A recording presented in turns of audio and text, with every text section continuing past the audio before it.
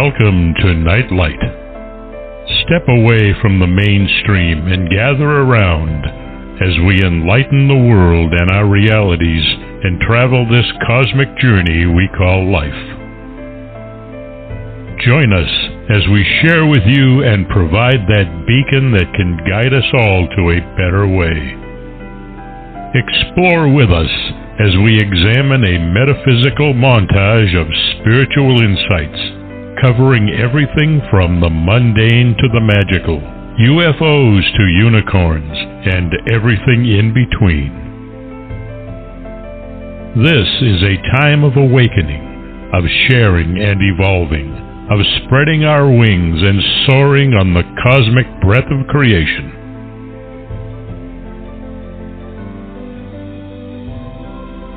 Come and join with other light-minded spirits as we weave our lights together to seek understanding, enlightenment, and with a little luck, some wisdom. This is Nightlight, a reminder that you are never alone.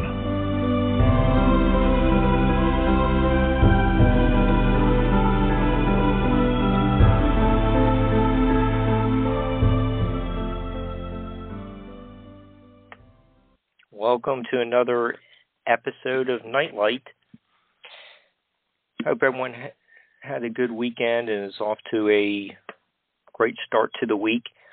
Has anyone attended a Civil War reenactment?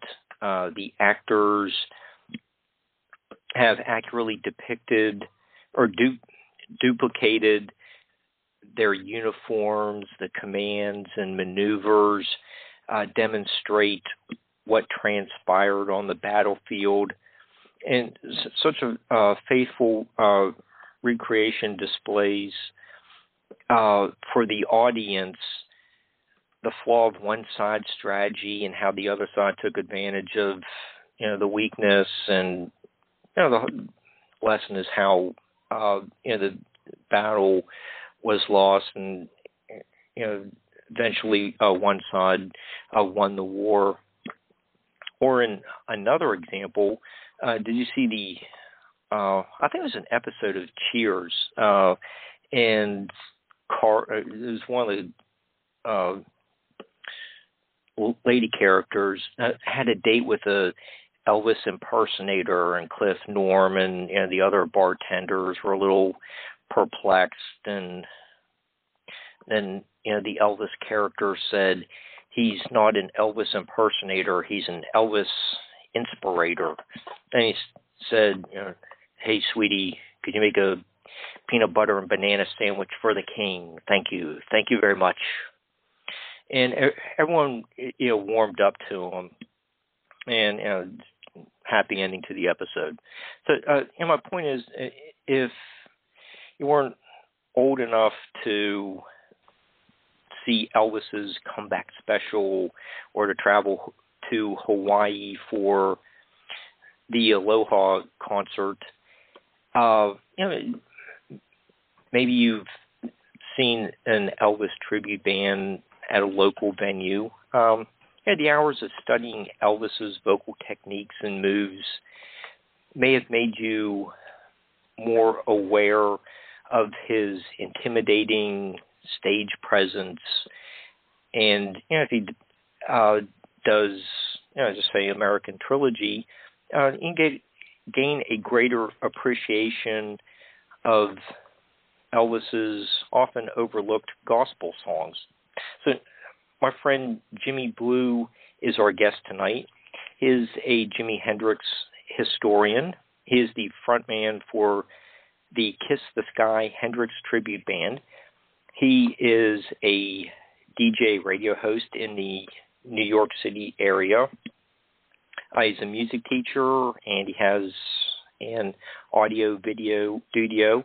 And you can learn more about Jimmy by going to kisstheskytribute.com or newdivinitysfc.com, or come out to Jurgles this Thursday night, just north of Pittsburgh, right off of I-79, and and hang out with us. Hi, Jimmy. How are you doing? Hey, how are you? And I appreciate you having me on. Oh, I'm just thrilled that you're here. And before we get any further into the show, I do want to just take a minute to thank Gwen Toline from GHTcommunications.com for connecting us earlier this year. So, Jimmy, how did you become so interested in Jimi Hendrix? Actually, I was a student at Performing Arts High School in Manhattan. That's the high school from the movie Fame. And it was located on 46th Street in Manhattan in Times Square. So I entered the school actually doing a James Brown tribute that I was doing since I was in junior high school. So I was basically into soul music and doing a lot of that, even first year and a half of high school. And then there was this girl, of course, it's always a girl, right? There's a girl who comes to school that I really wanted to meet and, get next to. And she was wearing this button, this big button, yellow button that said, official Jimi Hendrix fan club, Warner Reprise Records. Now, I had heard of Jimi Hendrix because I was into Sly back then, and basically I didn't know too much about him. So to get closer to her, I actually went up with her one time to Warner Brothers and joined the official fan club through the secretary of Mike Jeffries, which is Jimmy's manager's office. And basically that's how it all started for me. And then what made me switch my major from trumpet and trombone in performing arts to guitar in my junior year of high school was that I went by a friend's house. We used to go by people's house and partake in things that I'm not going to mention on the air. Have a good time. And so we went by this one friend's house, and just so happens her uncle came home and caught us. And so we in the room. It was he had this psychedelic bedroom, and then she was actually in his bedroom. So this guy came home unexpectedly, and he caught us. And so we're saying, okay, that's it for us, the end of the world for us. And he actually hung out with us a little bit. Then he took us in his editing room. He was one of the photographers for Monterey Pop Festival. Wow. So this guy had the raw footage. I saw a lot of raw footage of the acts that were in Monterey Pop. We're sitting in the room, and I'm waiting to see Otis Redding because I was still leaning towards soul music. And so we're going through, he's like scrolling through The Who and all of these people, and I wasn't too much into rock back then. And then all of a sudden comes up to Hendrix. Yeah, I'm here. Mark? Yes. You're set to go again. I don't know what happened. Okay. Jimmy, so you saw the raw footage from Monterey, and when you got to seeing Jimmy's performance, that's where the call dropped or something happened. Okay, maybe pick up from there. Well, no, that's basically it. I said that's what I want to do for the rest of my life. Then that's basically it. That's the whole story there. Okay, so last month I saw you and Zoso, the Led Zeppelin tribute band, at Fairmont's Palatine Park, and you did about an hour from just over Jimi Hendrix's career, and but the first time I saw you perform was at the Bearsville Theater to commemorate Jimmy's birthday, and you did a live stream, and you recreated about 4 sets from some of his legendary concerts. Where did you get that idea? Can you tell us a little bit about the importance of each of the shows that you do, and the different musicians that you have come out and play with you? Well, yes, but even before I get into that, it's more Kiss the Sky isn't a tribute band. We call ourselves the Jimi Hendrix Re-Experience. And I always say to the audience jokingly that you guys didn't get it the first time because it went by so quick. So we're going to make sure you get it this time. And the reason why I say that is because if you've gone to a Broadway play and you've seen, you was mentioning this earlier in your opening about the Elvis thing. If you've seen Beatlemania and you've seen like a Night with Janice on Broadway, that's what Kiss the Sky is. We recreate Hendrix's iconic concerts from before he got famous at Monterey Pop. When he was in England, and we do Monterey Pop. We do his Fillmore years, including the Band of Gypsies, where he used other musicians. We do his Woodstock concert at some of the festivals. We play outside. And we also do the Final Cry of Love tour. So we recreate all of the important iconic concerts in full era costume and full era equipment. Light show, videos in between. The show that you saw at the festival you were talking about recently with Zoso, we wasn't able to do that. We just came out and just did an hour experience set because we were opening for Zoso. But that's what we usually do when we do the theaters, like we'll be doing at Jurgles and things like that. But even at Jurgles, we won't be doing the full production that we do. We'll be doing a couple of things. Okay, with Monterey, the concert at Monterey, that Jimmy was getting pretty established after he had Chas Chandler took him to England. Jimmy honed his craft there, and he returned to America for his debut for an American audience. But he's introduced by Brian Jones from the Rolling Stones.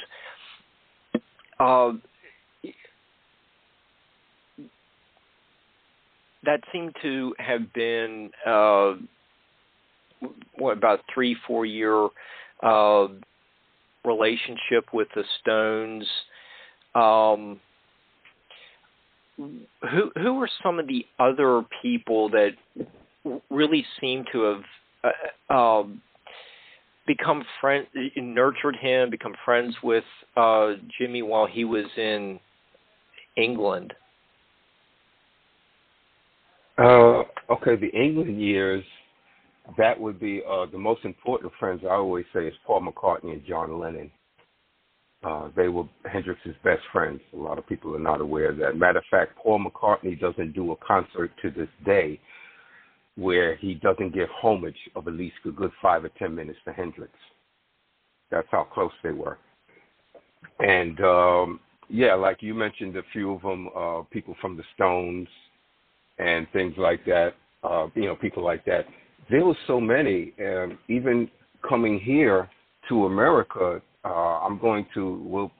I have time, I'll touch on some of the famous progressive jazz musicians who were befriended Hendrix really closely, and one person that will connect this whole show, Barbara, especially Barbara's website, to Jimi Hendrix, which people are not used to thinking of him in a spiritual sort of light. But one person, Timothy Leary, they were really good friends, and I know a lot of people today think of Timothy Leary as a wacko, but keep in mind, Timothy Leary was involved in the Gurdjieff work through Willem Nyland, who is, I'm involved in the work, that's why I know this, who was basically close to Gurdjieff.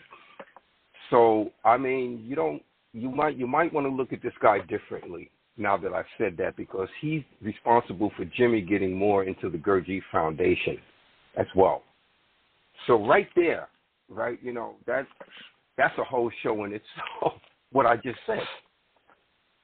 You know what I mean? So there was a lot of important people who befriended this guy, because about a year and a half before Jimi died, he was the highest paid rock performer, even more than the Beatles and the Stones of his time. So he attracted a lot of people to him. Now, true, most of these people were left a lot to be desired, but some heavy people were in his satellite, let's say. Okay. When you're talking about George Gurdjieff, what are some of the tenets of the movement that he founded? The basic tenet that I could say very briefly is we are not all we can be, and that through certain work on oneself, we can at least come to attain that potential through the work. We can't leave it by itself. Nature develops us to a certain point and then leads us to either degenerate or stay as we are, or to develop further. And that's what the work is all about. And a good example is, as I'm sitting here talking to you, I'm involved in something internally to keep me present so I don't shift into automatic pilot. That's one of the basic tenets right there. Okay. It seems like there's like a element of Eastern mysticism behind the philosophy, and what I noticed is I was preparing for this show was how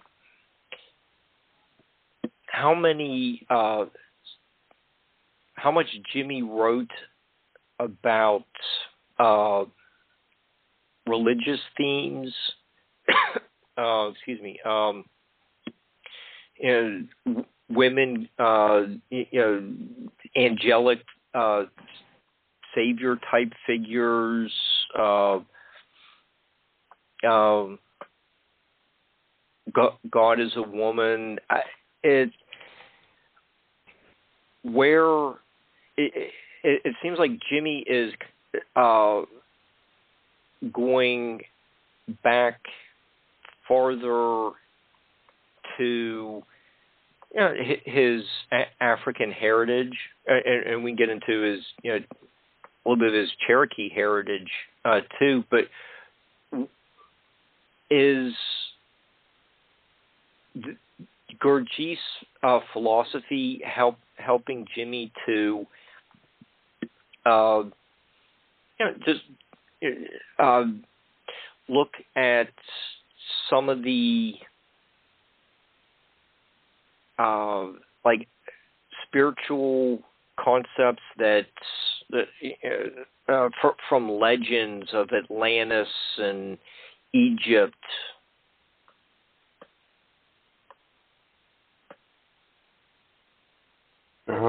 Actually, it's interesting you said Egypt because Gurdjieff has a philosophy that's called the fourth way. There are three traditional ways, and Gurdjieff is basically the fourth way. There's the way of the fakir, like you see in India. There's the way of the monk, and there's the way of the yogi. They each are ways of development, and they each leave something out. Well, Gurdjieff is the fourth way that brings these three together, and also some. And Gurdjieff always says that his fourth way teaching is esoteric Christianity, thousands of years that existed before we know Christianity in ancient Egypt. That's where he says his fourth way teachings come from. Okay, if the listeners heard Barbara's live show yesterday with Scott Crichton, or are looking for something to do after tonight's show, yesterday's talk was really very interesting about the pyramids, and he did bring up during the discussion about some of these, like the Egyptian scribes, and I think there was an example from Greenland and Plato, or the Sumerian author had documented some kind of like pole shift, and where the sun was rising in the west and setting in the east. There were some interesting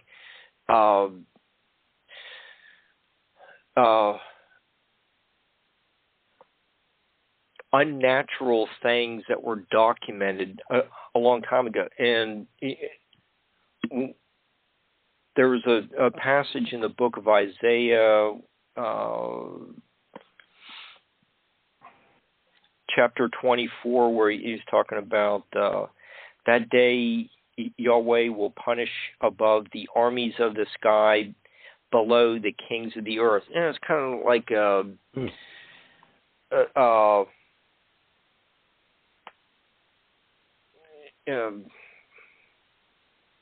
as above, so below type philosophy. But when I heard Scott talking about that, I was thinking that sounds almost like the title of the somewhat recent studio outtakes that are on the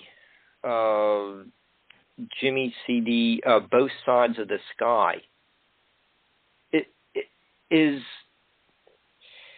Jimmy, is there something like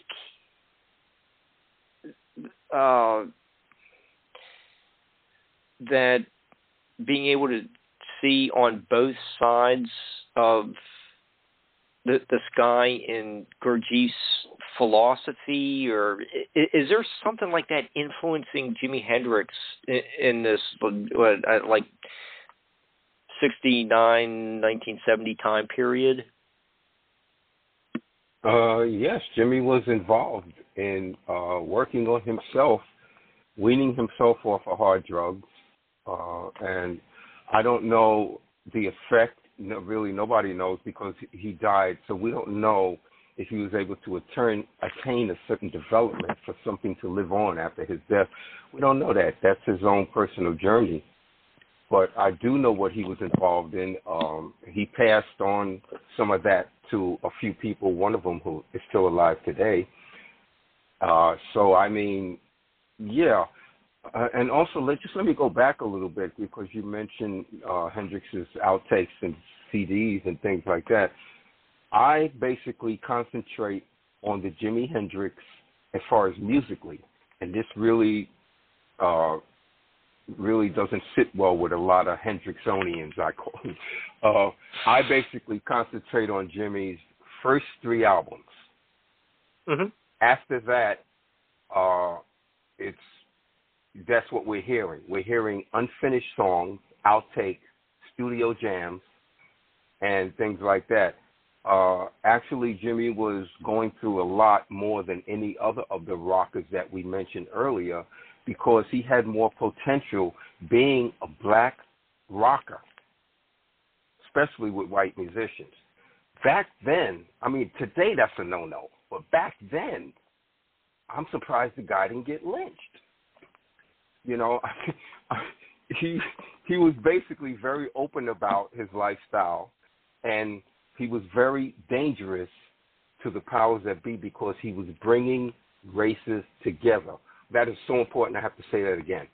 He was bringing different races of people together, and that's a very dangerous idea.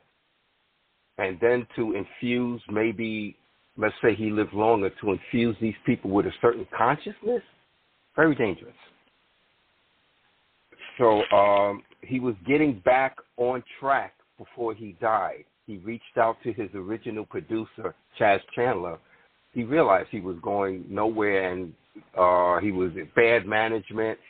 Government was harassing him, and so he reached out and he said, "Look, could you help me? I want to get back in the swing of things like when it was before." And Chas finally, he was against it for a while. Finally, he said, "Okay, I'll tell you what. Bring me the masters. Let's talk about it." And then Jimmy died. So we at least know he was on his way to getting back on track.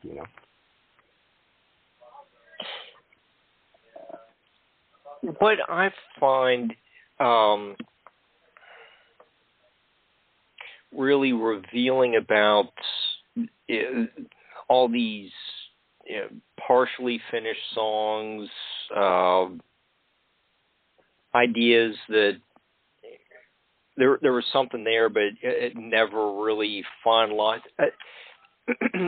There really, you can see where in 1969 Jimmy was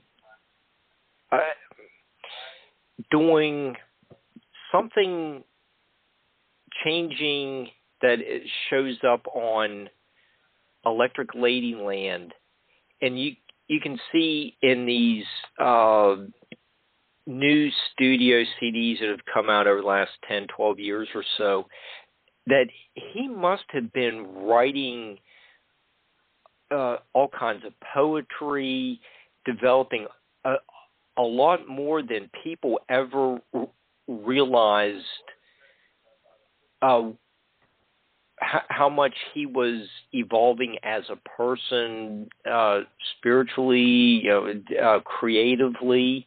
And I think a lot of these, like People, Hell, and Angels might be one of the better examples that documents how much insights he offered to people to give them a better outlook on life, frame of mind, whatever term you want to use. Yes, there of course gems here and there, but you have to be very discerning when you listen to that stuff. When I do the meet and greets and people come and tell me, "Oh, I'm into Hendrix," or "How can I get more?" And I didn't know he was this deep, and I didn't know he blah blah blah. Especially when I do my lectures, and they say, "How can I get more into him?" I'm like, "Get the first 3 albums, and you'll be straight. Everything else is icing on the cake. Get the first 3 albums." Because that's when he counted. That's that music is still very effective today when you hear it today. There's something there that doesn't sound like most of the other rock music you listen to. There's something there. There's a mysticism there that can't be put into words that still makes this music quite viable. Especially like you mentioned, the poetry. There's poetry in his lyrics when you like really put on headphones, listen to his lyrics, the stuff, especially his ballads. Listen to the stuff he's writing about. It's like pure poetry, you know. Mhm. That's why he admired Bob Dylan, because Bob Dylan was the same way with his lyrics.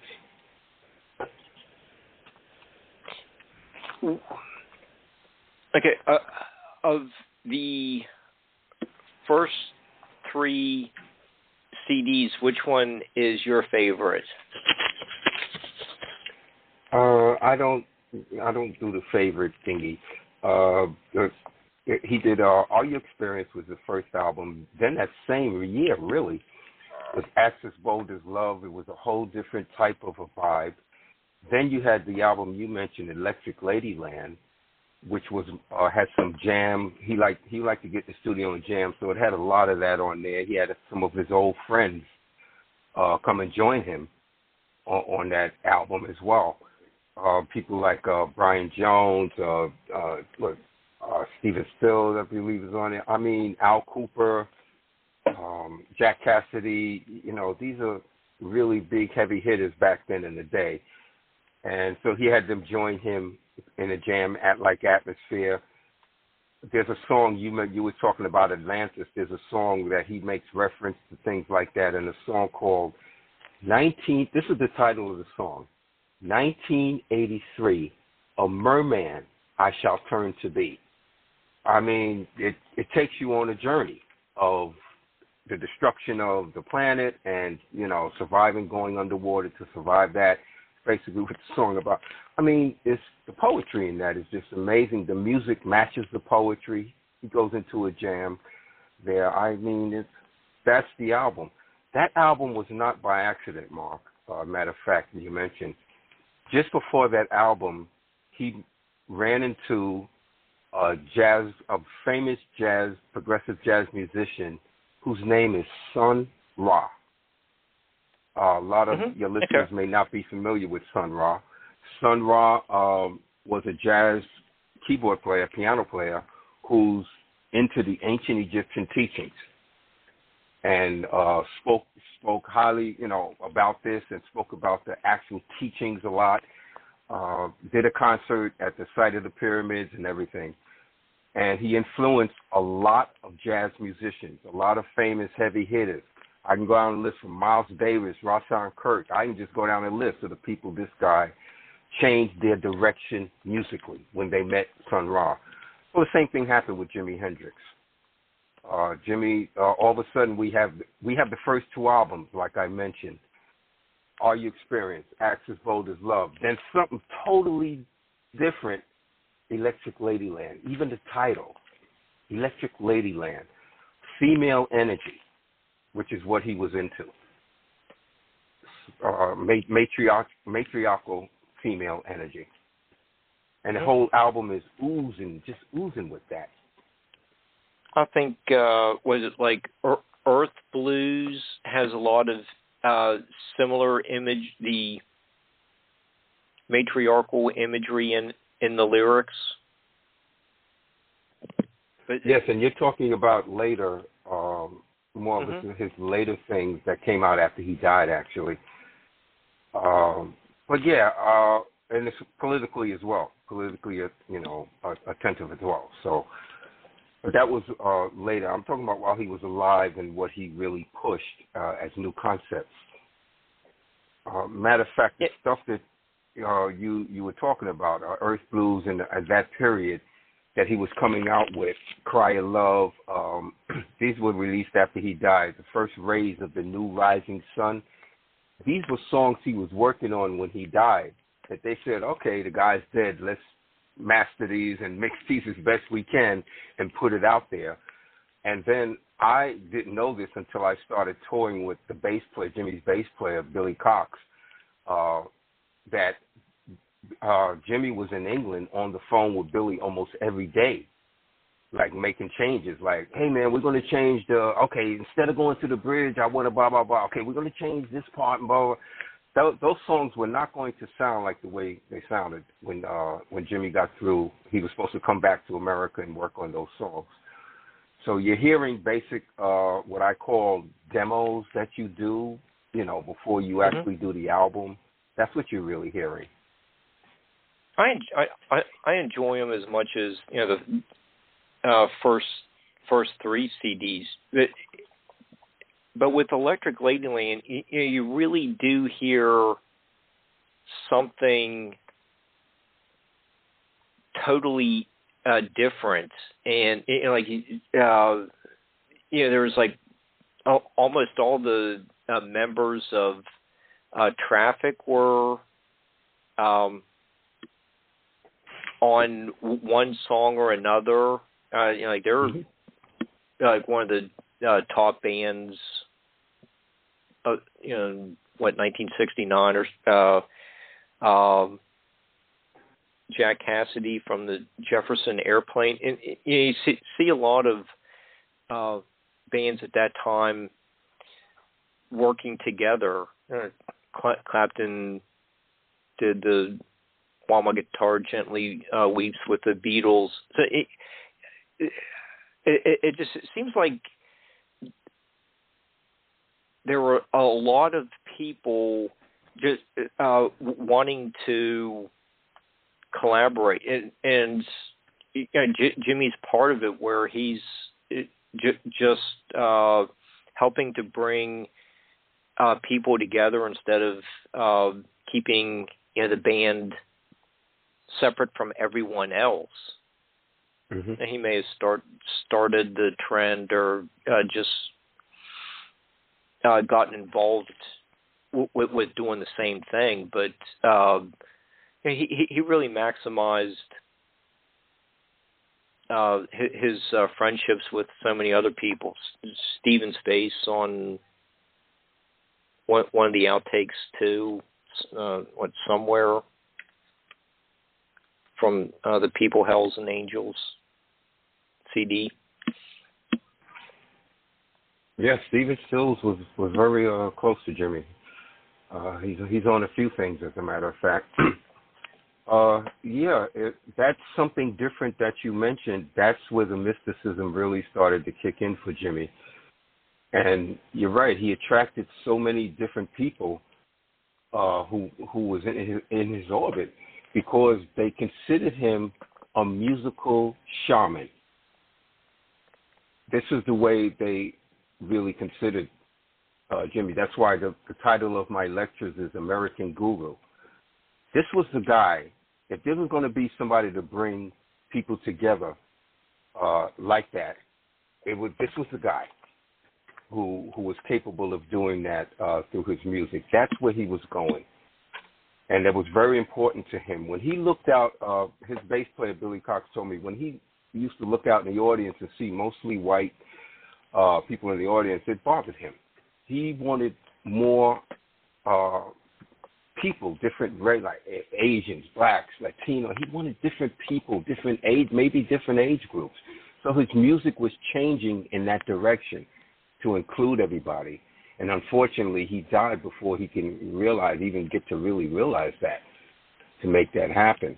I always compare him with Bob Marley, who was a little bit more successful in that. And Bob Marley used reggae music, but he just didn't use regular reggae. He used Rastafarian mystical reggae. If you've ever been to Jamaica and, like I have, and went up in the hills to meet these Rastas, it's totally different from the people in town. These people live off the land, very communally. The music is quite different. The reggae music is quite different, and that's what Bob Marley tapped into. As a matter of fact, he got in trouble by those Rastas for doing that, for making it commercial like that. So that's pretty much what Jimmy was doing. And the thing is, Bob Marley was Jamaican. Jimmy was American. He was a black American. So that's, what I said, that's what made him quite dangerous. Okay, and speaking of his collaborators, he was already friends with Paul Paul McCartney and John Lennon, but Paul's wife, Linda Eastman, would also do the photography for some of the photography for Electric Ladyland. So there's another Beatles connection, and it's just really interesting how many people Jimmy is collaborating with over such a short period of time. Indeed. Matter of fact, speaking of Linda Eastman, she and Jimmy dated. He met her at the scene. You can Google that. That's common knowledge. They dated, and so there you have a connection with Jimmy with the Beatles again. And also, the reason why we're sitting here having this conversation about Jimi Hendrix is because of one woman who believed in him and groomed him so she can bring people down to take them to the next level. And that woman was the girlfriend of Keith Richards of the Stones. Her name is Linda Keith. She was a model.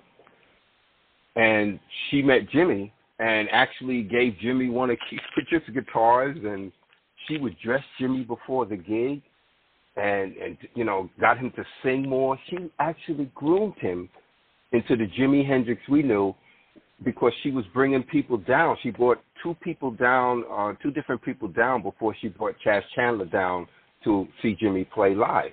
It was Chas Chandler who saw the potential in Jimmy and took Jimmy to England, but Linda brought a few other people down, and they said, nah, we don't think there's nothing there.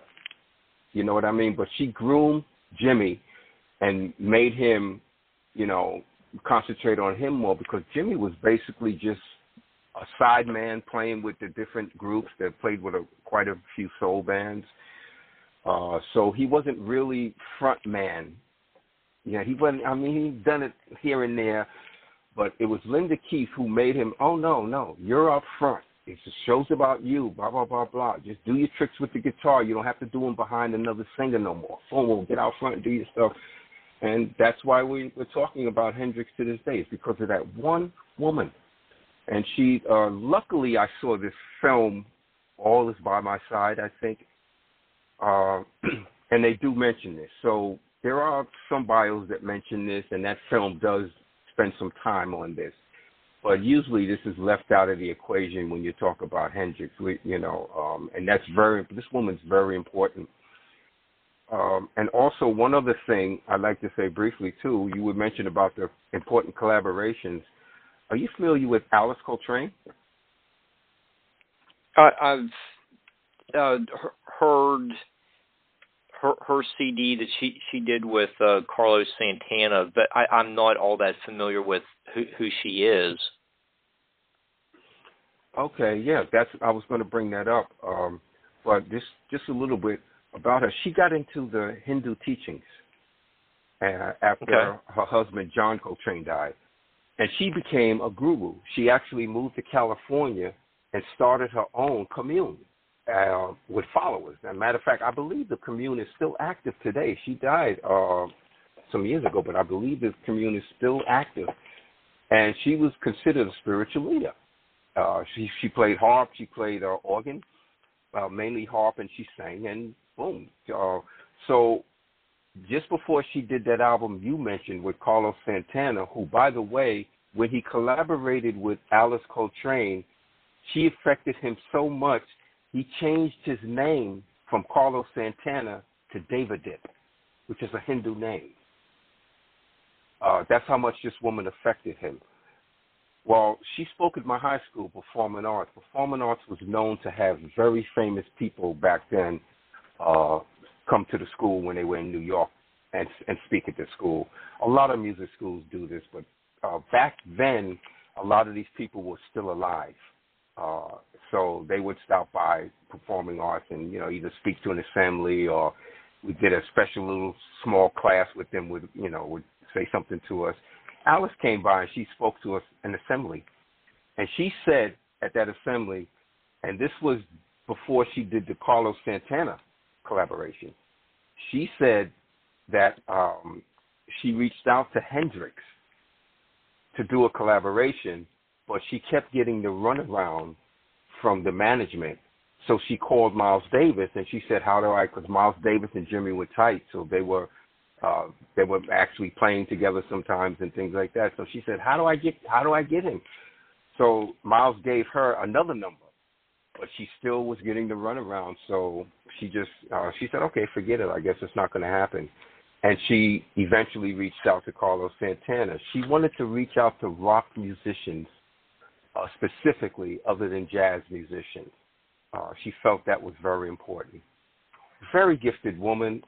Just listening to her talk about music and spirituality, you're lifted to another level. Okay, and did since you were just talking about Miles Davis, did Jimmy have any influence, or was he influenced by Bitches Brew? That's just like one of those all-time great albums. Well, Bitches Brew is a seminal album that actually actually formalized the word fusion, fusion jazz and fusion rock. But that was the album that really did it. And Jimi Hendrix was supposed to be on that album. Not only was Jimi he really? Hendrix, Sly Stone as well. Those three were hanging out together for a period of time. I got a month and a half, something like that. Now, I'm going to say that again.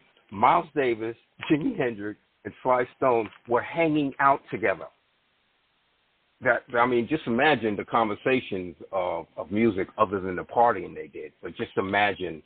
So anyway, yes, Jimmy was supposed to be on Bitches Brew.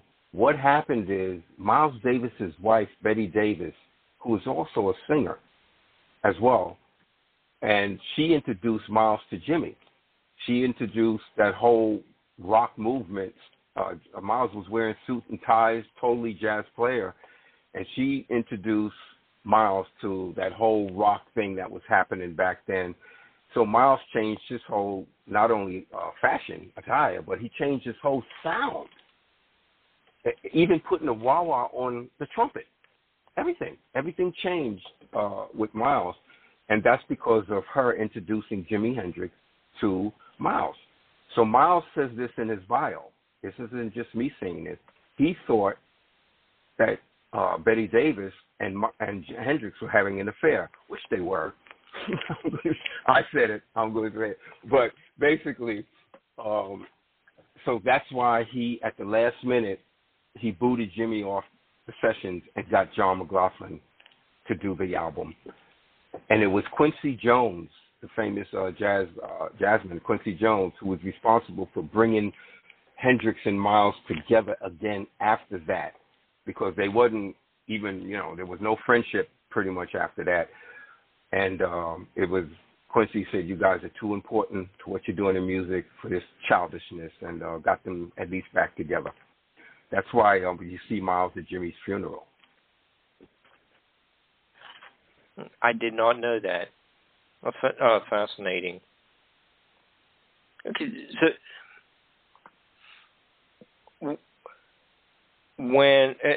Okay, so Bitches Brew and Electric Ladyland, they're about contemporary. Then we go on to Jimmy headlining Woodstock, and the announcer didn't even know the name of the band. He got the wrong name of the band out over the PA system. Yeah.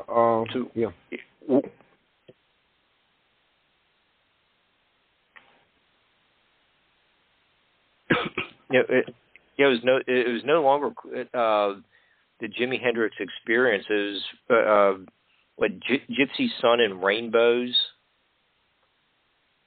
Yeah, that was the name of his what I call a jam band.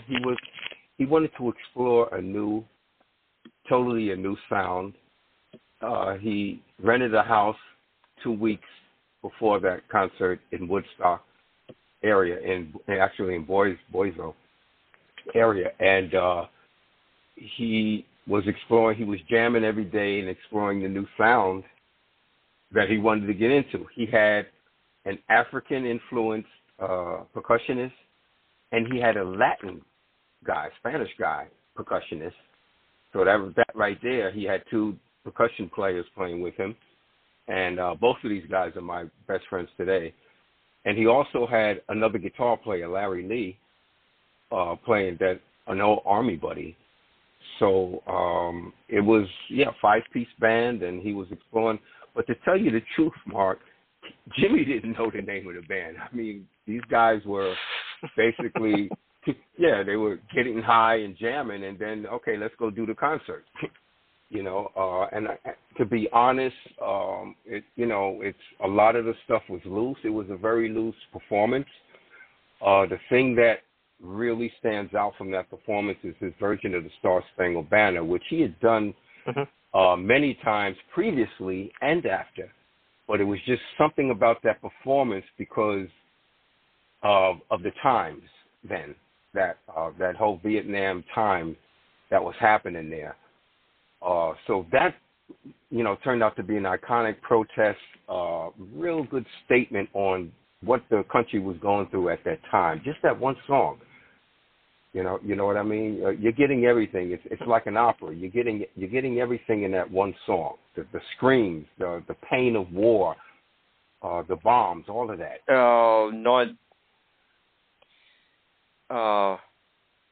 Long after Woodstock, Jimmy was on the Dick Cavett show, and it was called something like an unorthodox performance, and Jimmy took exception to the use of that adjective. It was just presented in a song was presented in a different way. It wasn't bad or good or not being judgmental about it. It's just this is how he wanted to do the song. It's a classic moment in rock history. Oh, yeah, very iconic. Very iconic for the time.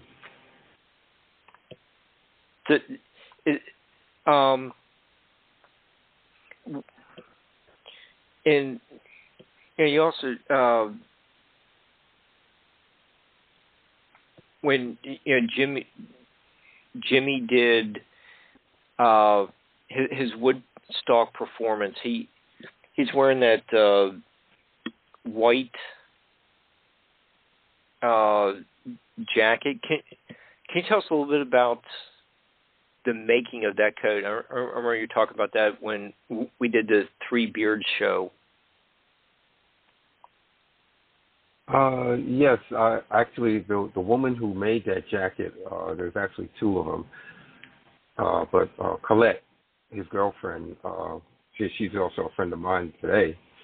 And basically, her and her partner, Stella, they used to have a store, a fashion store, that was a few blocks from the Fillmore. And all of this, the who's who of the music world used to hang out there. As a member of the fan club, I was there like maybe 4 times. And back then I'm 15, 16. We used to love going to the store because it was a mainly women's fashion store. Matter of fact, her later clients included Cher, and she had these, high fashion clients. But the women would come to the store, and they would see something they like, they would take off their clothes right there.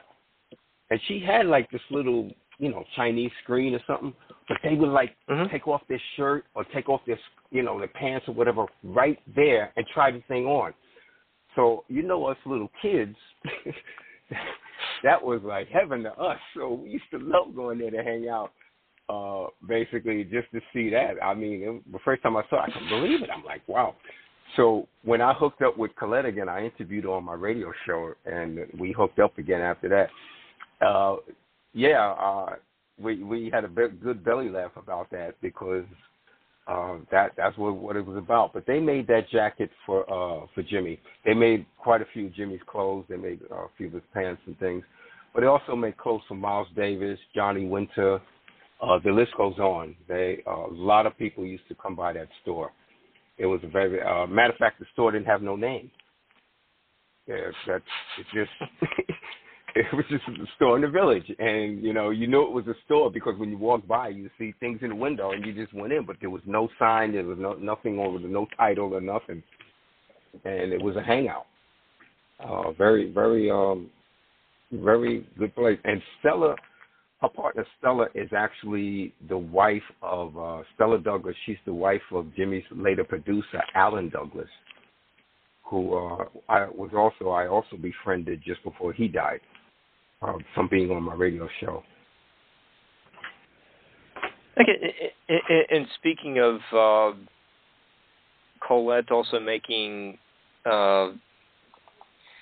clothing for Johnny Winter, Johnny was a guest on your show. What did you learn from Johnny about Jimmy? They did the song "Things I Used to Do." I don't know if that's their only recording, but they did play together from time to time. Both are Woodstock alumni.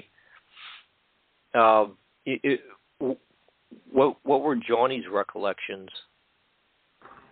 Actually, I got to speak to Johnny when he was not the Johnny Winter we know. I saw Johnny maybe 5 or 6 times, and he was always one of my favorite. But by the time I interviewed him, he was a shadow of who he used to be. He used to come out on stage at B.B. King's and sit in a chair, and it was sad to watch because he was on his way out. So when I got to interview him, he didn't know who I was, and just another guy wants to speak to him. So he would give me one-word answers. I'd be like, "Yeah, so Johnny, blah blah blah blah blah." Yes. Yeah, what was I doing? No. I was like, wow, this is getting nowhere. So I just out of nowhere, I forgot how I even brought it up. I said, Johnny, I have a lot of respect for you, man, because I go way back with you. I was at those jams that you did with Jimmy at Steve Paul's. The guy lit up. He was like, what? Well, so then he started to open up more. Then we started to talk about those jam sessions in which Jimmy played bass on most of that. When Jimmy jammed with these different people, you mentioned Stephen Stills and just so many, B.B. King and things like that. Well, B.B. King, he did play guitar, but he really liked to play bass. He really got on the bass. He'd grab somebody's bass and play the bass. He didn't like to play guitar when he jammed a lot. So with Johnny, it was jamming, but there were a few times I saw him jamming at the scene there, and they were face to face. Like that's what really made Johnny light up when I mentioned that, how they were like in each other's face. Oh, yeah, you did that? Okay, well, listen to this. All right, I got this. And that's what made those jams really fly, because they both were going at each other in a friendly, competitive way. You know what I mean? It was something to be there to see that. And in my opinion, Johnny always bested Hendrix. That's my personal opinion. Johnny was on fire back then. Well, and when was that? Was that before Woodstock or right afterwards? Man, I would have to look at my notes for that. I couldn't really tell you specifically. I was at the scene. The scene was a club on 46th Street in Manhattan. Everybody was there.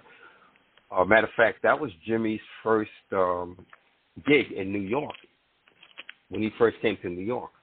The Jimi Hendrix Experience with Noel and Mitch was a gig that they did there, but everybody was there. B.B. King did gigs there, even Sammy Davis Jr., just so many people. So it became a jam spot, after hours jam spot. It became very famous, and that's why a lot of people went. So I was there quite often.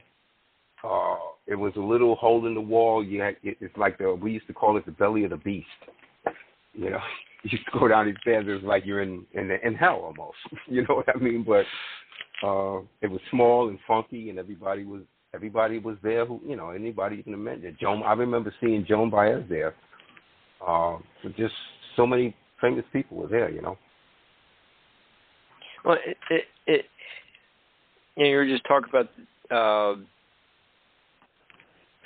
the venue, the scene. What about the Fillmore? There's the Band of Gypsies at the Fillmore, and then the recent release of the first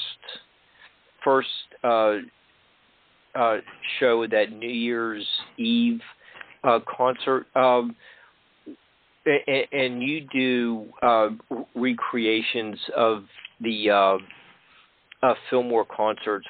What was that venue like? Is that still around? You know, what was the importance of those concerts for Jimmy's career? Oh, it was very important in his career. It's Billy Graham, who ran the Fillmore, really admired Jimmy, and just like he admired a lot of the other acts who were there, Santana, the Grateful Dead. He really, stood up for these acts. We owe Billy Graham a lot. No, the place isn't there now. I think it's a bank there on the corner. But I remember quite a few of the concerts there. Matter of fact, before I really got into Hendrix, I joined Jimmy's fan club in 1968, just after the release, a few weeks after the release of the Electric Ladyland album.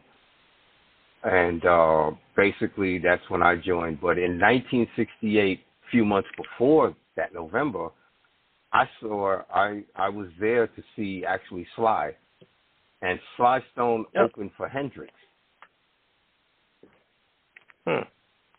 And basically, I was there. Jimmy had a bad night because Sly burnt the place down. That's the only way I can describe it, Mark. He played for his life at that concert, and by the time Jimmy came on, a lot of people were not paying attention to him. He had equipment problems. Some people were like actually walking out and everything. Yeah, I was there. So some people will talk about, oh yeah, Jimmy is Sly open for Jimmy. Oh, Jimmy, but they're not being objective. You know what I mean? Objective and impartial. You really get to. First of all, you have to be that way with Hendrix because of what was happening to him. Like I said earlier, behind the scenes with his management, with the government and things like that. So you have to be very impartial when you talk about Hendrix. A lot of people are not. They're oh yeah, Jimi Hendrix, yeah, he was God and blah blah blah blah. And like you had mentioned the Fillmore Band of Gypsies, which we recreate. That album, the Band of Gypsies album, most of it is spliced together. That's how bad Jimmy was at that. And when I say bad, I don't mean in a good way. That's how unrehearsed and loose the band was at that concert, that they had to splice a lot of that album together. Matter of fact, the producer, Eddie Kramer, should win an award for that splice job. Now, there are some songs that were left alone, like the famous Machine Gun, which stands right up there with Star Spangled Banner. That's yikes. when you hear that. That tells about, you want to find out about the war years and all of that, listen to that song with headphones. You'll get an idea. But, yeah, like I said, that album spliced together. And you can actually hear some of the bad splice jobs in a few of the songs, like Message of Love. You can hear it's not, they miss a splice right there. So if you really know the engineering work on that, you'll know it's a splice job. Okay. With all of the other studio outtakes that we've mentioned, and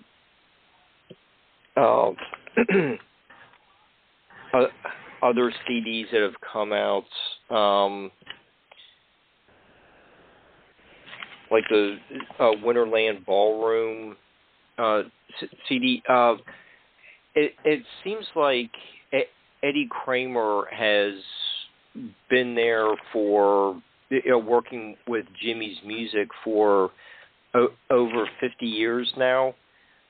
Mm-hmm. What was their relationship like?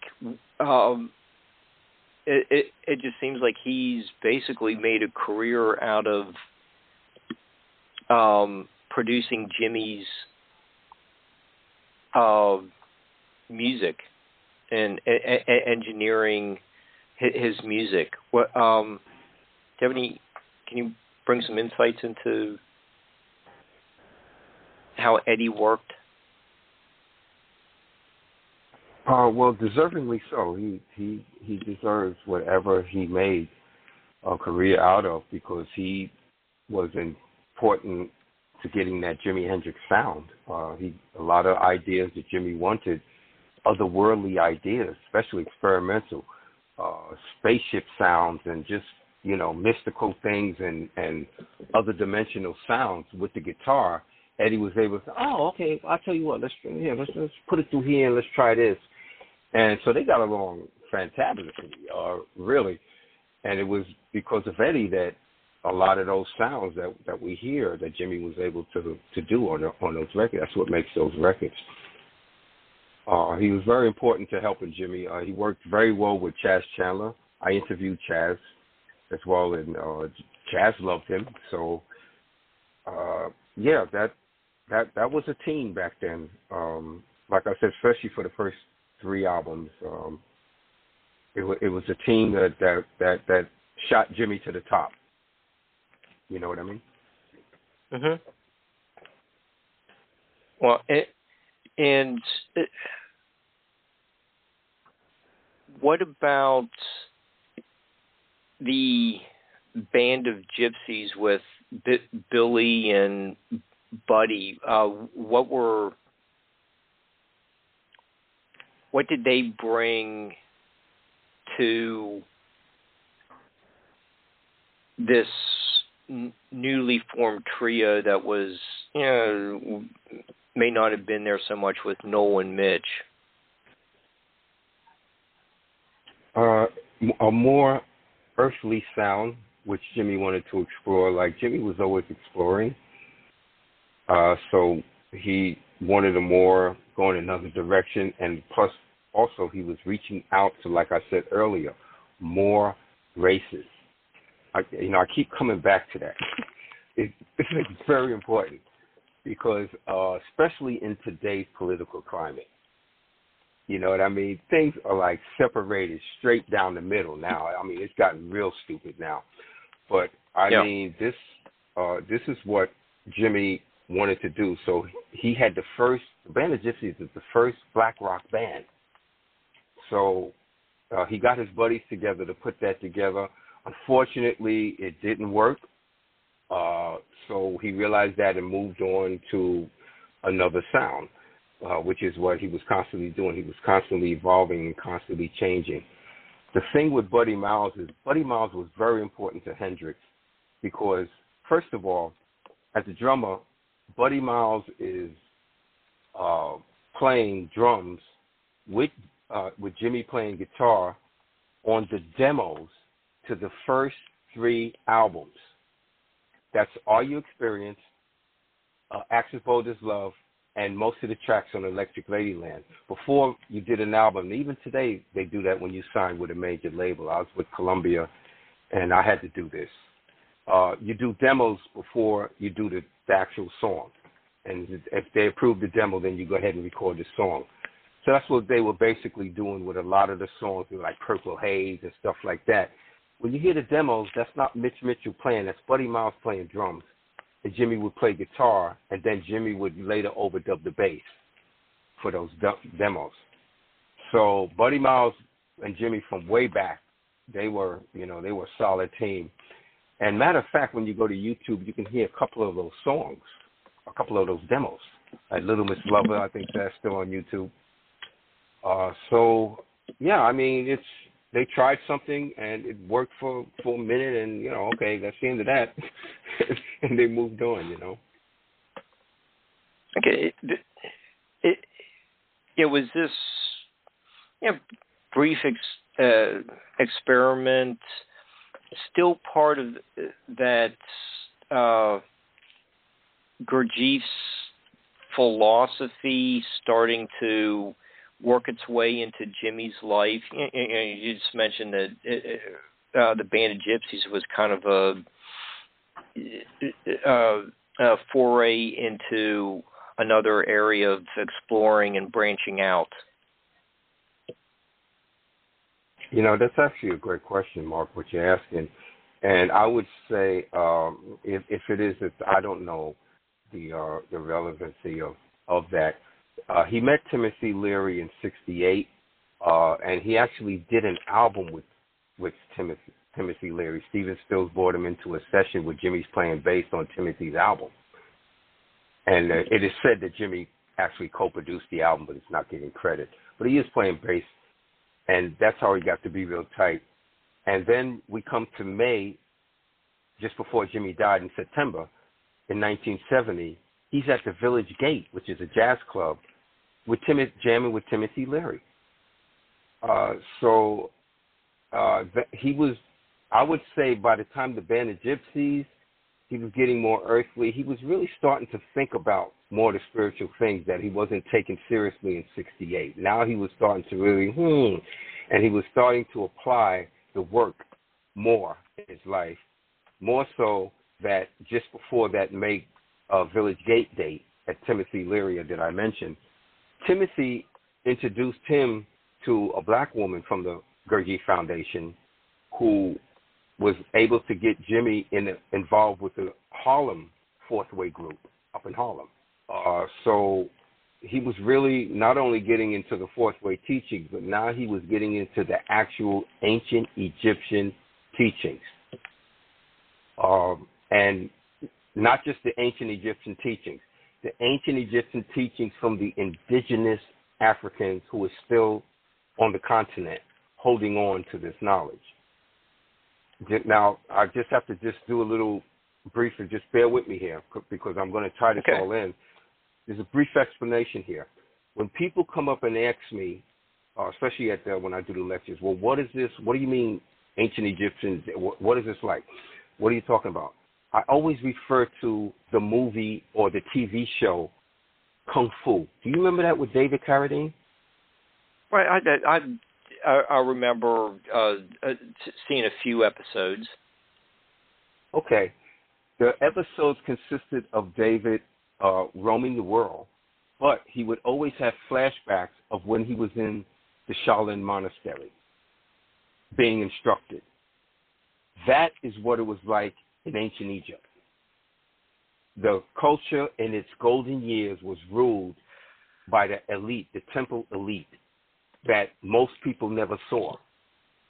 And I'm not the only one saying this. When you read Swala de Lubbock's, Renee Swala de Lubbock's books, especially from his wife, who makes it more palatable to the layman, since Renee was more very technical and things like that. So his wife, Isha swallowed it a little bit. She made it more so she put it in novel form. She put the teachings in a novel form so we can, we can really get into it like a story. And basically he documents that. So when you have Stephen Mailer and people like that, they talk about this guy, how important his work was. That's what his work does, documents the temple elite and how it guided ancient Egypt. And it's not just in Egypt. We can go to ancient India, ancient China, South America. This were all of those great wonders that we see were guided by a temple elite. So when we today, in today's American society, think about temple elite, we think about, the evil priest and who took advantage of the masses. That's how we think about it. You Right. know what I mean? And back then, no. They wouldn't have been able to accomplish what they did back then, especially in Egypt, which is unequal today. We today can't build a Great Pyramid. There have been top engineers who went over there and said, well, I can't do that. How do they do that? Why would they do that? Number one, it's certainly not a tomb, but why would they do something like that? We can't do that. So there had to be something that was guiding that culture, and that's what it is. Those people are still there, is my point. They went underground, but when you watch the old footage, especially of the King Tut digs, you see these indigenous Africans there. You know what I mean? They were doing the menial work, basically. Gurdjieff took a trip to Egypt. He traveled all over. He went to, all of these famous ancient sites all over the planet. But when he went to Egypt, he supposedly had a map of pre-sand Egypt. Well, when Gurdjieff was over there, first of all, he spent more time there than any other place he was at, something like 7 years, I believe, something like that. And how did he work? How did he, get along and feed himself? He became a guide and did the digs and things like that. That's menial work that you can only, you can be in contact when you do work like that. You're in contact with the indigenous Africans back then. So it's no wonder that Gurdjieff came upon the Fourth Way, because that's how those people were. They went underground, they blended in, especially when the Arab took over Egypt. Then the British came after that, and then the French, and it got real crazy. So these people went underground. They went further south. A lot of them went further south, back into Nubia and stuff like that. But they went underground, not out in the open like they were. They're still there. They still come over here to America sometimes for the annual celebration at Prospect Park for the Star Sirius. So they're still active, but they're underground. And that's who Hendrix, I say that to say, that's who Hendrix hooked up with when he went to Harlem. So he actually, two singers who sang background, the albums you mentioned, have two singers called the Alines on those records, on a lot of those records we were talking about. These were background singers, and they were twin brothers, Arthur and Alan. And Arthur and Alan, I mean. And basically, they met Jimmy. They came upon Jimmy. Jimmy turned them on to the teachings. These guys changed their name to indigenous ancient Egyptian names, Tahaka Aline and Tundra Aline, because of Jimi Hendrix. Okay, I'm friends with, one of them died some years back, but I'm friends with one of them. I'm friends with Tahaka. So basically, Jimmy was becoming deep before he died. That's why I emphasize this. We know the direction he was going. So I had to say all of that to tie that into his spirituality. It is the backup singers, is that the ones that had the name the Ghetto Fighters? Yes. Okay. It's Arthur and Albert were their, I call it government name, but yes, that's the thing, guys. Okay, I saw that in one of the on the liner notes, and I don't know if I could. I don't want to go through all. I have like 15 CDs in a semicircle all around me. I don't know if I could go through all the liner notes and find it, but I thought I read that was their title as part of the band, as the backup singers, and it said that Jimmy had known them for some time. So, okay, that's what you're saying. Puts all that into with the Temple elites that you were talking about. That sounds like right out of the shows where Norman D. Ellis was a guest with Barbara a couple times and me once, where she's talking about the high literacy rate and all the work that the scribes were doing, and the colorful decorations on all the temples.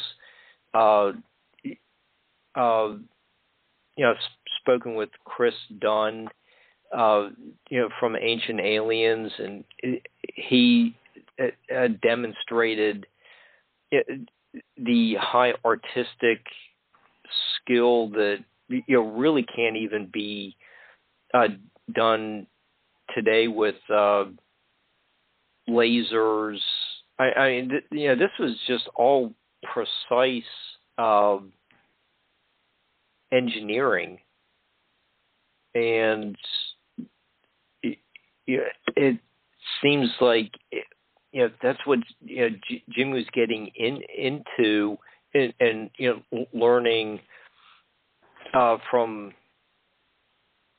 these people who had their own little enclave of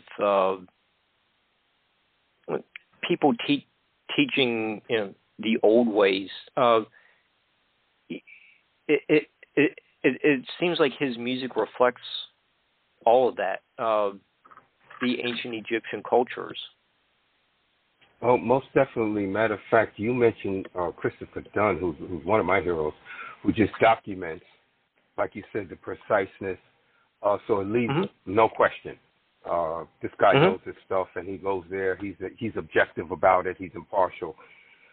He's an engineer too. Yes, and that's matter of fact. If you mention ancient aliens around him, I think he would. I don't think he's too crazy about that. But if going by with him, what Scott lays out, Scott's an engineer, Scott Creighton. So I mean, these guys lay it out. Just imagine what the music was like. Okay, I mean, because we know that the sacred science in the architecture, and architecture is like what they call frozen music. Just imagine. We know that Saqqara, the ancient site of Saqqara, was a healing center that dealt mainly with resonance and sound. Stephen Mailer documents this, and so does Asher Kwesi. There's so many people who document this. We know that place, that's what it was. It wasn't a burial site only. So, I mean, just imagine what sound was used for. And this is what Sun Ra turned Jimmy on to. Sun Ra, matter of fact, if you look at the bios of Jimmy or you read certain quotes, you'll see people say, well, Jimmy was getting away from the antics on the stage and playing blah, blah, blah, blah, blah. And, for a while until he met Sun Ra again just before he died. And Sun Ra said, what are you, crazy? What better way to manipulate sound than with your body and with those tricks that you're doing? So when we see Jimi Hendrix just before he died, we see him getting back into the stage squats, on his knees. And so we see him getting back into that. That's because he spoke to Sun Ra about that. And, the potential of sound. Matter of fact, Jimmy would sometimes start a concert and he'd introduce his audience and say, we hear blah, blah, blah, blah, and we can all get into love, peace, and sound. He was into sound, man. And he was into resonance. So basically, it was all coming together for him, and then the guy died. So that's the story of Jimi Hendrix right there. we're seeing a guy who came out the box swinging, really, just swinging hard and really on top, and then we see him heading downhill, and then he finds his groove back, and he's starting to get it, and he dies. That's 4 years. So, yeah. Yeah. You mentioned the star Sirius. What was the well, you can follow Orion's belt to Sirius. What role did Sirius play in ancient Egypt, or did Jimmy's friends have some kind of interpretation of the star's importance? When you say his friends, which friends specifically are you speaking about? Like the ones who might have been giving, educating him about ancient Egypt while he was in New York. Oh, okay. I wouldn't call them so much friends. It was a group that he was a part of for a while. But you're actually asking the wrong guy. I mean, that's not my field of expertise, especially when you have so many great people like Robert Bauval, Graham Hancock, who can really break it down for you, Stephen Mailer. These cats can really break down how important that was to the ancient Egyptians. I can only give you a background of it. I'm more, my field of extra work and applying to the work in pop music.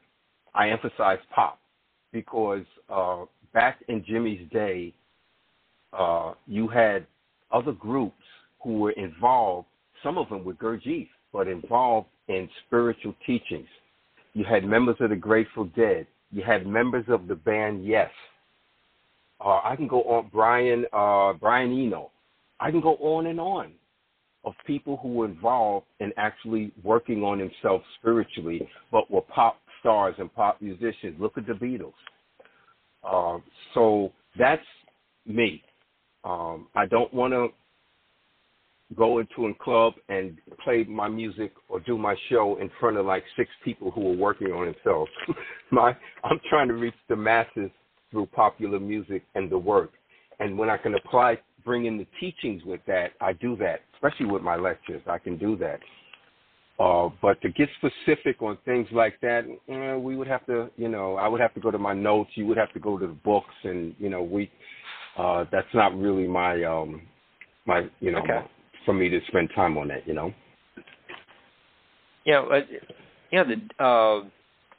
The Grateful Dead played at the Pyramids.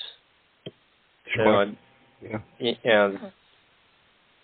Guess they must have been working on something similar. Let's see what. There's the somewhat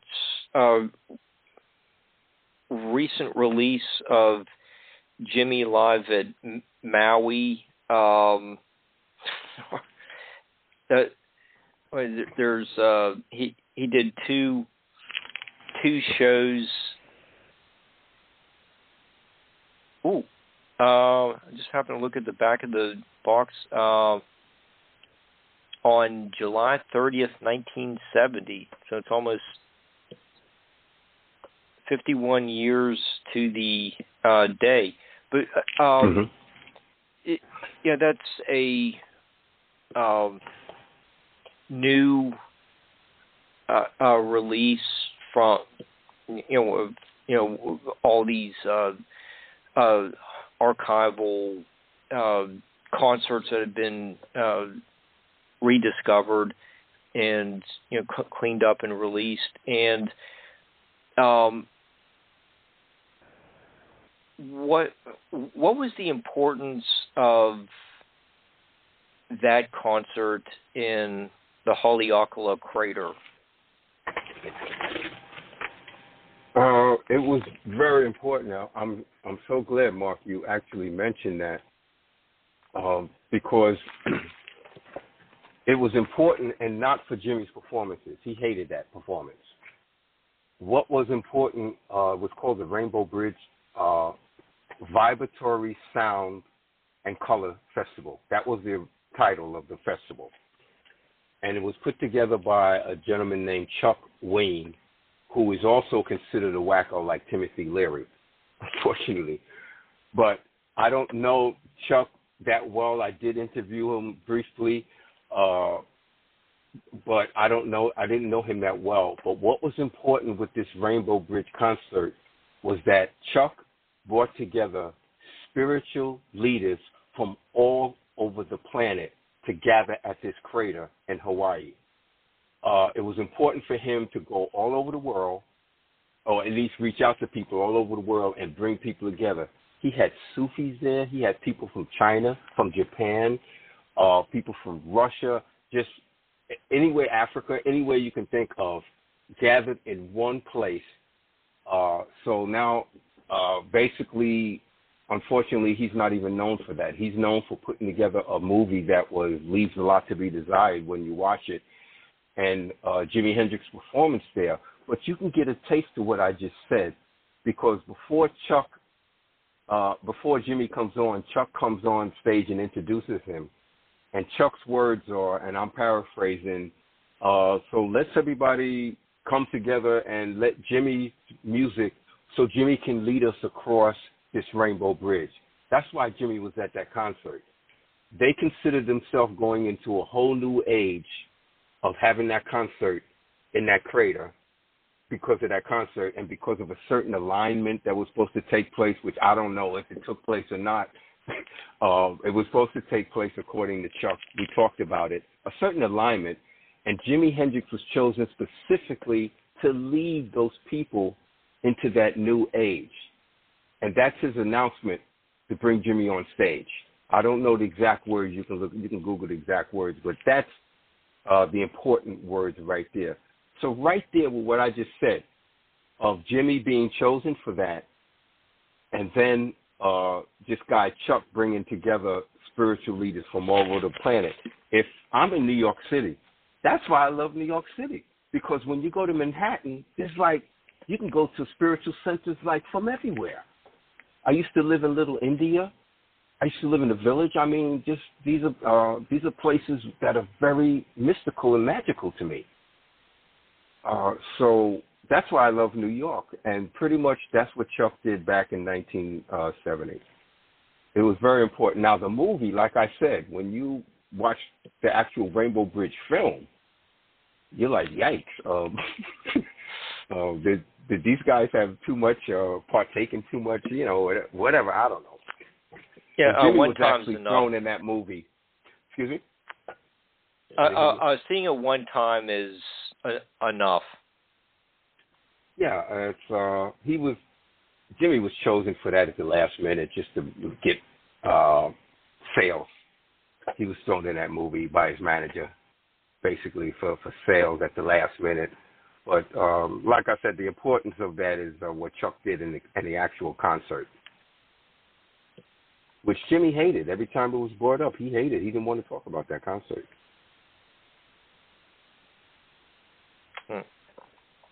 I like the CD, and it wasn't too long after. What was the Atlanta Pop Festival right after Maui or earlier? A little bit earlier. Now that's something I would have to research. I'm not too sure. I know it's around that same period. But yeah, I'm not really. I'm trying to find the date on. Looking through the liner notes again, but what? That concert seems to have been another one of those very important concerts.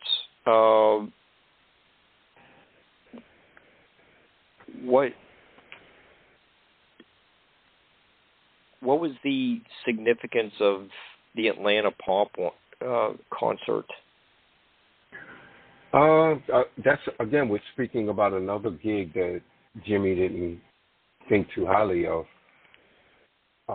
So I don't know. Maybe you're speaking about the intentions of the actual promoters to put the concert on. Yeah, I know it was among the last of the great, festivals like a Woodstock, or I think Atlanta Pop was among the last of the American big festival. After that, the powers that be said, okay, we're shutting this whole movement down. We're shutting it down. We're not limiting it. We're shutting it down. And they did for a very long time until the MTV years, when you had the other concerts come around. But it was getting too powerful. People were becoming empowered through concerts like this. It was becoming very dangerous to the government. I actually know the photographer, Art Riley, who actually photographed Jimmy at that concert. He does lectures sometimes with me. And I know we speak sometimes about that. So I do believe it was one of the last of the great ones.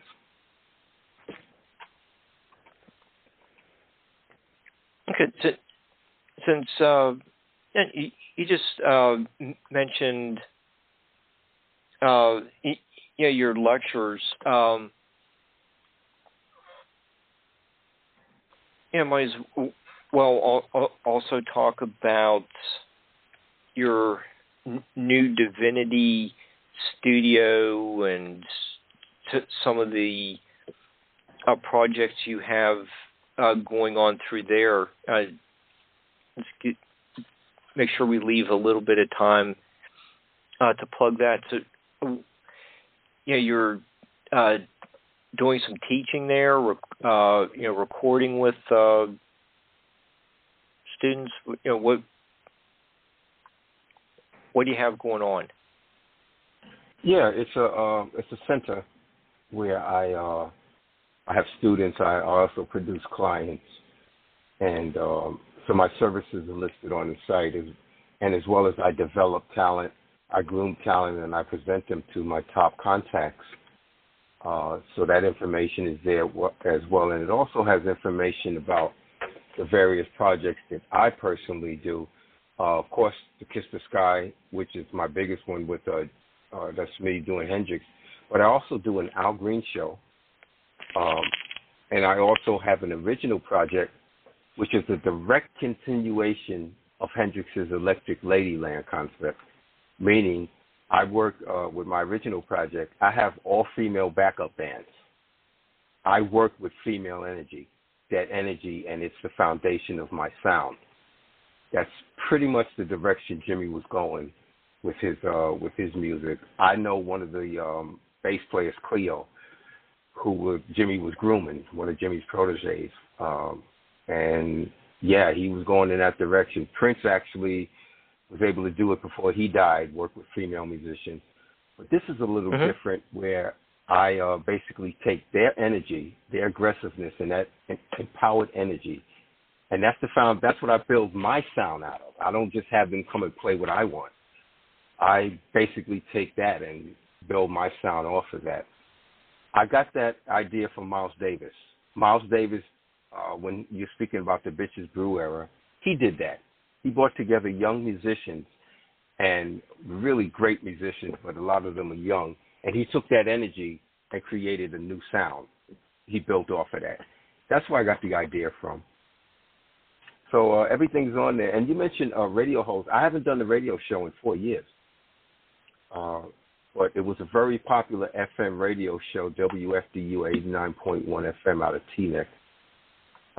The list of the people I was blessed and I emphasize the word blessed to interview, is listed on that particular page on my site.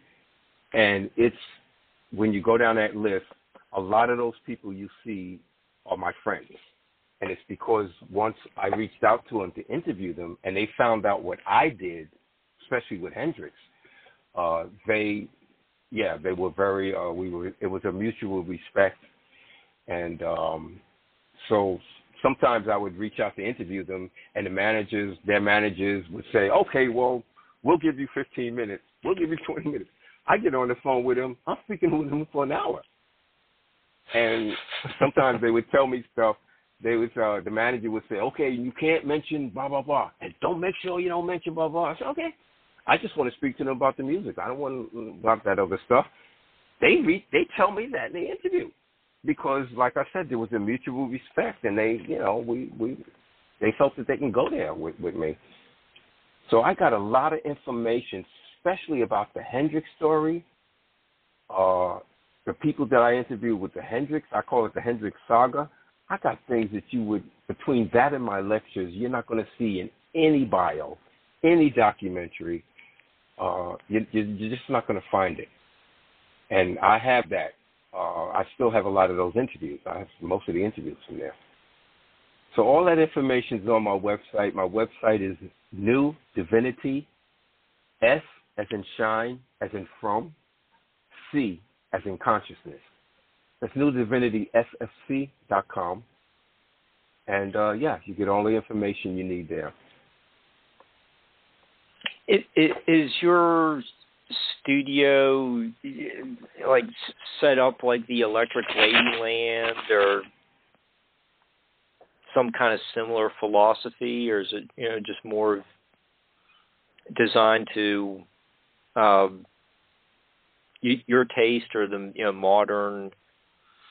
modern way of doing recordings? Yes, modern way of recording where I can do sound and film. That's what SFC, New Divinity Sound and Film, that's what I do. Sound and film creation, because the consciousness has to come in there. So basically, yes, it's mom and pop. I have two locations. I have the location that's on, most of it is on my website. Then I also have my other location. If you look at my trailer for my lectures, you'll see me in my other studio. That's located in New Jersey. That's really my partner's facility. So between those two places, I'm able to accomplish what I'm able to do with the sound and film. I'm totally into film. I'm doing a film now that's based on Jimmy. It's called Voodoo Child, A Man and His Guitar. I'm actually in production on that. I'm shooting on that and everything on that now. That used to be a play. I used to do an off-Broadway play of that in the 80s and the 90s, and now I'm doing a film. I have a sponsor for that. So that's happening.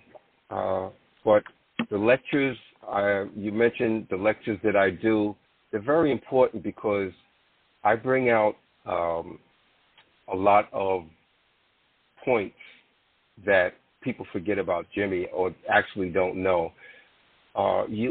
One example is when you listen to the people talk about Hendrix, the interviews, or you read the bios, they say that Jimmy didn't connect with the black community.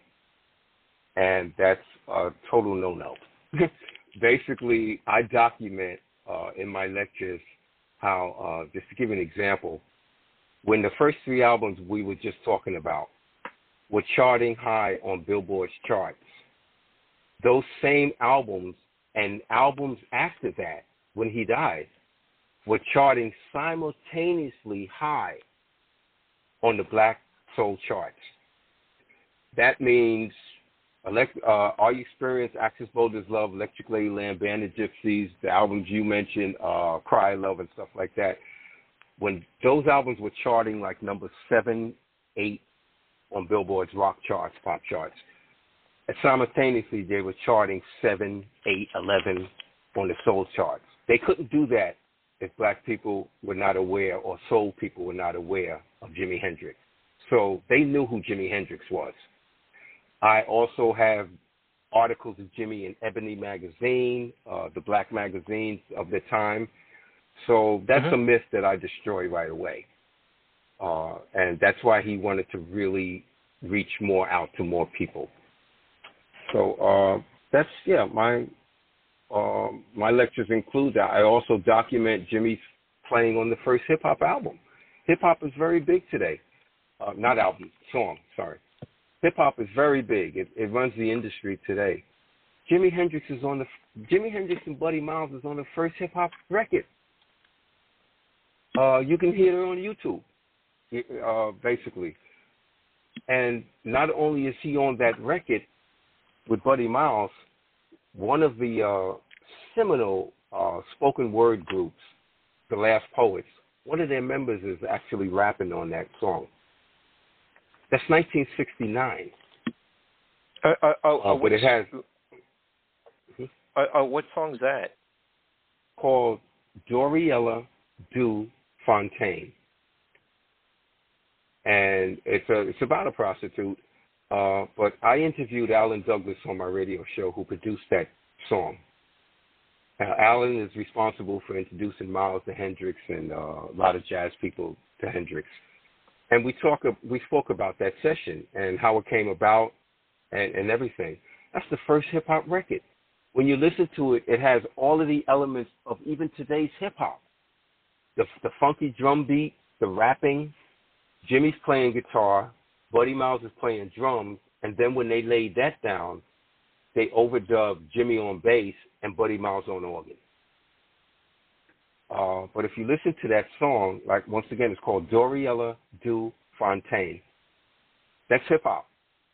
And it's hip-hop by one of the last poets, which makes it even more deep. So Jimmy was there from the beginning on a lot of entry. He was there in the entry of fusion and everything. He just happened. He reminds me of Forrest Gump. If you watch Forrest Gump movie, you see Forrest was like, wow, he was there. Wow. Same thing with Jimmy. That's a good analogy. Yeah, well, that's the only one I can think of, No, it works. And who's in your band, Kiss the Sky tribute band? Oh, I basically have, and they don't like when I say this, but look, it's the only way I can say it. We're adults here. I have two white guys who portray Noel Redding and Mitch Mitchell. I have two black guys who portray Buddy Miles and Billy Cox. I also have a full Woodstock band. Like I said, costumes, equipment, and everything. And I also, the Cry of Love band with Billy Cox and Mitch Mitchell, we create that as well. And I wouldn't be able to do this recreation. Kiss the Sky I've been with for we're going on our 5th year. I've been doing the Hendrix tribute. This is my 52nd year. I started in 1968. But in 2016, I met this guy named Mike Gotch, who produced, he had a production of, it wasn't called Kiss the Sky, it was called another name, and he needed a guitar player. So he reached out to me via, I was touring with Billy Cox, so he reached out to me via Billy Cox. And that's how we hooked up. It's a marriage made in heaven. We both have the same vision of presenting Hendrix the way he's supposed to be presented. Not even Jimmy's family is doing this. This is very important to show Jimmy what he accomplished on stage as a musician, why he was important as a guitar player, because what did I mention when we first started this interview? The way the guy treated the guitar like a ritual instrument. It's very important. You know what I mean? It is very important. And it's very important for an audience to see that, to hear the sounds that he was able to get live, but to see the guitar treated this way. And basically to get an idea why this guy was so important as a guitar player. He didn't just stand up there and play good guitar. He moved, the way he moved with his body and the guitar moved with his body. He integrated the movement of his body with the guitar. Nobody else is doing today, guitar players doing today. It's important for an audience to see that. That's why Kiss the Sky is very important, and I wouldn't be able to do it without the help of the producer of the show, Mike Gotch. Oh, yeah, you do put on a great show. So thank you very much. Yeah, looking forward to seeing you in a couple of days. And let's see what. Yeah, you've also played at Buddy Guy's Legends. What is that like playing in that famous venue? And Buddy was friends with Jimmy too. They both admired each other's work. Definitely.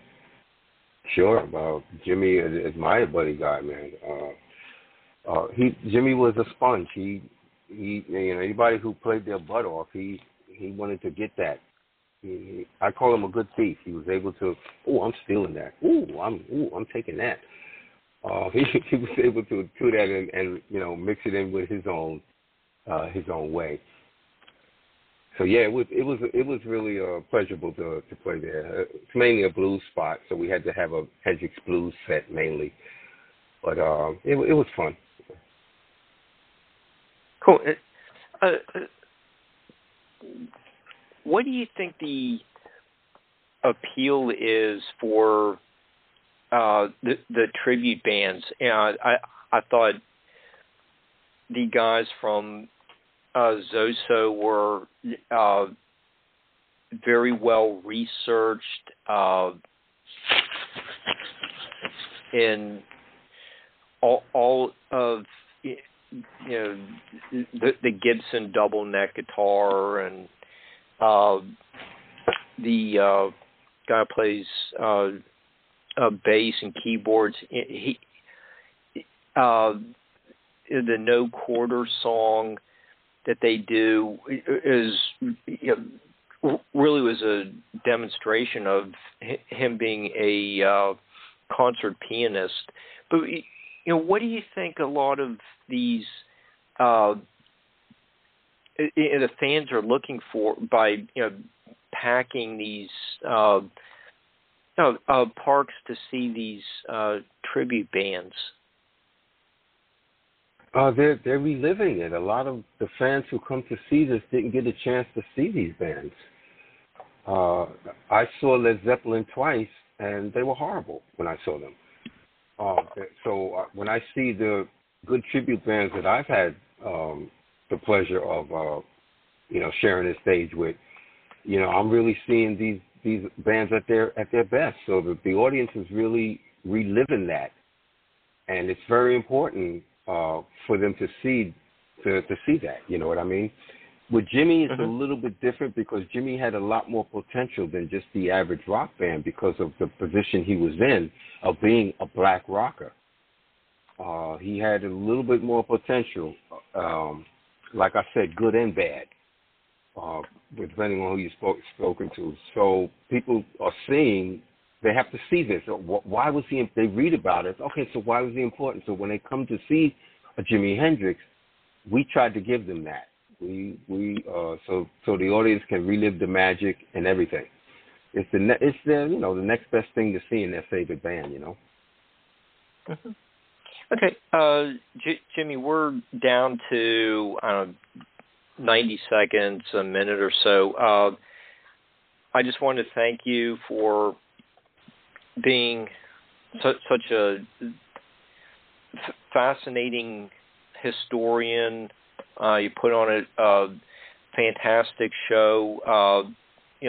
Best wishes with the Voodoo Child, A Man and His Guitar movie. Hopefully that will be out soon. You have about a minute to plug anything, and you can wrap up the show. And thank you again. Mark, I really appreciate you and Barbara having me on your show. I respect both of y'all. I respect, like I said, I spent time on Barbara's site. I spent a lot of time going through the different, the different topics. And, yeah, you guys are really onto something. And I wish you the best with that. Thank you so much. Okay, might as well just end there, and we will see everyone next week. Thanks again, Jimmy. Take care. I'll see you Thursday.